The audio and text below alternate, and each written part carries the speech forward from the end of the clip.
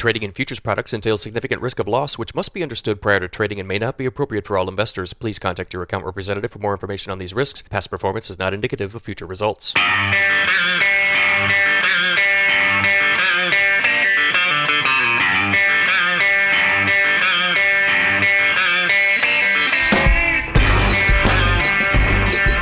If you like grain markets and other stuff, you've come to the right place.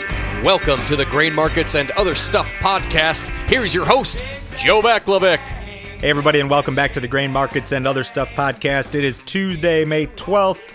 USDA just released this monthly crop production and WASDE report here about 40 minutes ago as I speak. Thank you for listening to the podcast. If you are not already subscribed, make sure you jump on whichever podcast app that it is that you use, whether it's Apple, Google, Spotify. Make sure you subscribe so you are made aware when new episodes are posted. In addition to that, if you like the podcast, especially if you're listening on Apple, leave me a review. Tell me why you like it. If you don't like the podcast or you have some constructive criticism for me, I would love to hear that as well. So leave me a bad rating. Tell me how I can improve. Tell me how I can get better at this, but thank you for listening. We hit the 50,000 download mark earlier this week. I've had 50,000 downloads of this podcast since the first episode was posted in mid-January, so thank you for listening. I'm happy to report those numbers and happy to report that just about every episode continues to get more downloads, more listens, more people interested than the one that preceded it. So again, thank you for listening. So this is not going to be a long episode today. I want to talk about the corn and soybean balance sheets. I want to talk about some things I discussed ahead of the report, and we'll kind of give you the outlook moving forward. So I'm going to start off with these soybean balance sheets, and I'm mostly going to focus just on the U.S. stuff. We'll make this really simple, and I'm not going to make this a math lesson for you, but we'll kind of give you the lay of the land. So you look at the old crop soybean numbers, and they were actually kind of negative. The old crop bean carryout, which is the amount of soybeans left over in the U.S. on August 31st of this year. So this is the projection for August 31st of this year. It jumped to 580 million bushels from 480 million bushels last month. The reason for that was basically just one change. USDA cut their projection for exports by 100 million bushels. I would probably say that move was warranted. You look at the pace of export sales and shipments, it has not been what it needed to be. Some people might argue that 100 million in this report was a little bit too aggressive. I don't know if I'd make that argument. I have no issue with this. So 580, that's a little bit more burdensome than we would have liked to see. Keep in mind, last year's carryout at the end of August 2019, our carryout was over 900 million bushels. So when you look at the 580 compared to that 900 from last year, it's still not necessarily a terrible looking situation. Now, where you can find maybe some more friendly news in the soybeans is in the new crop projections. And the new crop projections you have to take with a grain of salt. Everything that they're telling us here is no better than an educated guess. It's a glorified educated guess. They're throwing darts at a board here is what they're doing for new crop. They used the March acreage number, 83.5 million planted. They're using a trend line yield, 49.8. And then you've got some demand projections, which again, throwing darts at a board here. They are looking for a much better export number. About 350, 400 billion bushels above what we saw or are expected to see in this old crop marketing year. So you're left with a new crop carryout projection of 405 million bushels. Now keep in mind, that is what the government is projecting, that 405. That's what they are projecting will be left over in the U.S. on August 31st of 2021. So they're trying to estimate two things here, basically. What is this year's crop going to be? That's a toss-up. Nobody can predict the weather. Nobody can predict the yields. Even more difficult, or I guess just as difficult to predict, is what sort of demand we see for soybeans out of the U.S. in the period from September 1st of this year through August 31st of next year. So when you think about that in the context of just how far out that is in terms of months, in terms of, we're trying to project demand more than a year out, for those last few months of the marketing year for next year. It's a tall task, and I'm not saying there's anything wrong with USDA. We have to start somewhere, and we have to start with projections and then adjust them as we go, and that's exactly what the USDA does.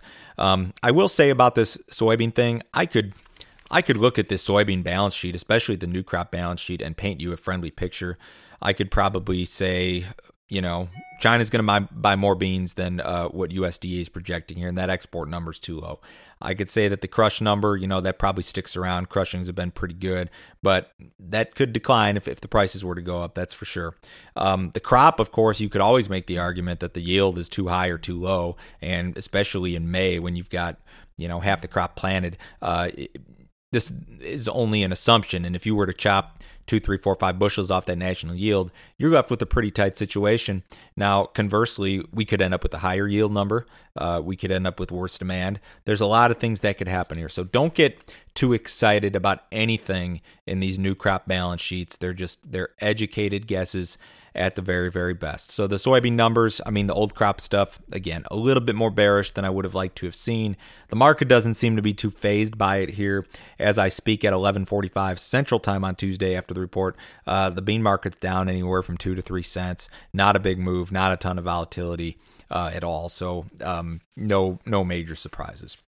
And to go on to the corn numbers, these were the numbers as I talked about in the Brace for Impact episode that were very highly touted. There was a lot of people looking forward to these numbers and just how bearish they might be. And yes, we got some bearish stuff here in the new crop. Let me talk about old crop first. And I'm going to say that the old crop numbers in corn were friendly on the U.S. balance sheets.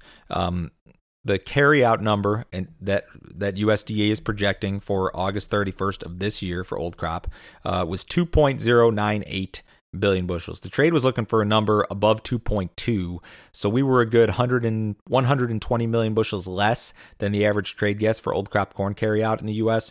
That's a positive. And there were a bunch of adjustments here. They actually cut harvested acreage for last year by 100,000 in corn. They cut the yield by 0.2 of a bushel. So last year's production was cut by 29 million. They increased feed demand by, I think, 25 million.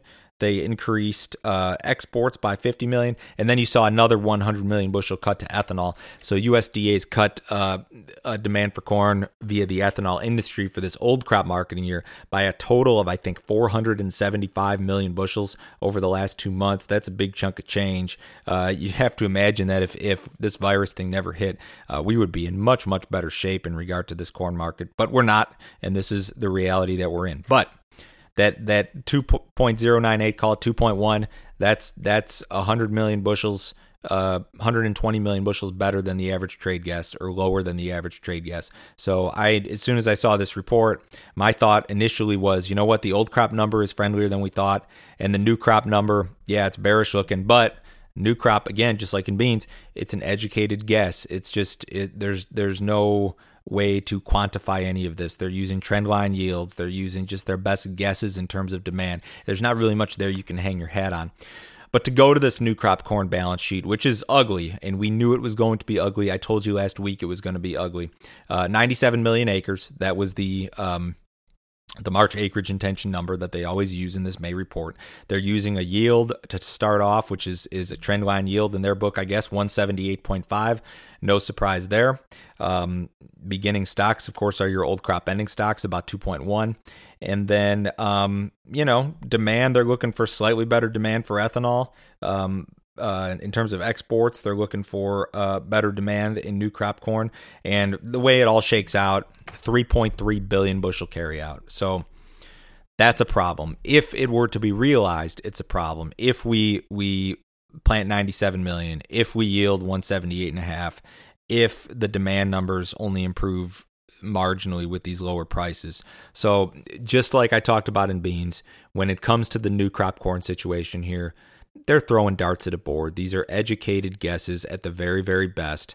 Very difficult to say exactly what's going to happen in terms of supply, weather this year, in terms of demand. Does the ethanol industry recover?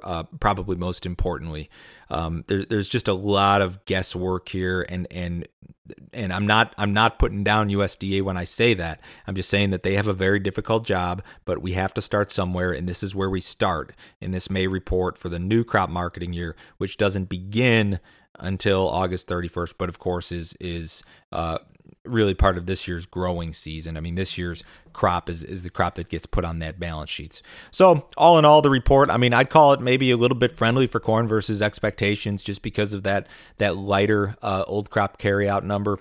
In beans, I'd call it kind of a mixed bag. The old crop number maybe a little bit more bearish than expected. New crop, maybe a little bit more friendly than expected, but you look at the markets, corn's trading a penny higher in old crop contracts, a penny lower in new crop. Beans are down 2 cents today. Very, very little volatility following the report. Now things could change here in the last hour and a half after I wrap up this podcast, but this just goes back to what I told you last week. I told you we were going to get a big bearish number, and I told you that a lot of it was baked into the market, and as it turns out, that's exactly the case. And I'm not always right about this sort of stuff, but I just didn't think that this one was too difficult to see. I mean, everybody thought that the carryout was going to be 3 billion, maybe closer to 4 billion bushels for that new crop marketing year, which again, one, doesn't matter a whole lot because they're all guesses, and two, everybody knew it. So you've got to not only just look at the numbers on paper, you've got to try to guess and try to figure out what's been discounted in the marketplace and what hasn't been.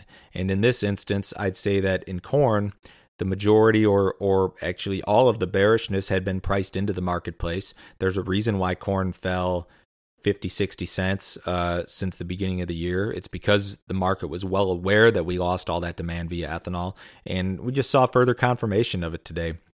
So that's all I got. I'm going to do a weekly wrap up, hopefully later this week, Thursday and Friday, but just wanted to give you my 2 cents on the report. If you have questions about the report or anything that USDA said today, shoot me an email to info@standardgrain.com. I would love to hear from you. I will reply to you directly and answer any questions that you might have, or maybe even answer them on the podcast. If you need some help with your grain marketing, if you want to know when, how, and specifically I am pricing corn, soybeans, and wheat throughout the year, go to standardgrain.com, click on Grain Marketing Plan, sign up for that subscription service. It's $49 a month. It includes my morning email that goes out at 6:30 Central Time every morning. It's a very quick read, but it'll tell you exactly what I'm doing. It'll give you some overnight headlines, kind of the lay of the land, and then a text message service, which we do price updates, and then also any marketing alerts. If I'm making a sale or a recommendation that day, the text message service will let you know about it. And you can cancel it at any time. You don't need to be a futures or options trader to follow those recommendations. You can be a cash-only marketer and follow that stuff. But if you're looking for maybe a different point of view, maybe you're seeking to improve, maybe you want to try something a little bit different this year, go ahead and take a look at that. If you have questions about it, shoot me an email to info@standardgrain.com. I'd be happy to hear from you. Everyone have a great week. I hope we can build on this little miniature corn bounce we've got going here as I speak at midday on Tuesday. We'll talk to you later in the week.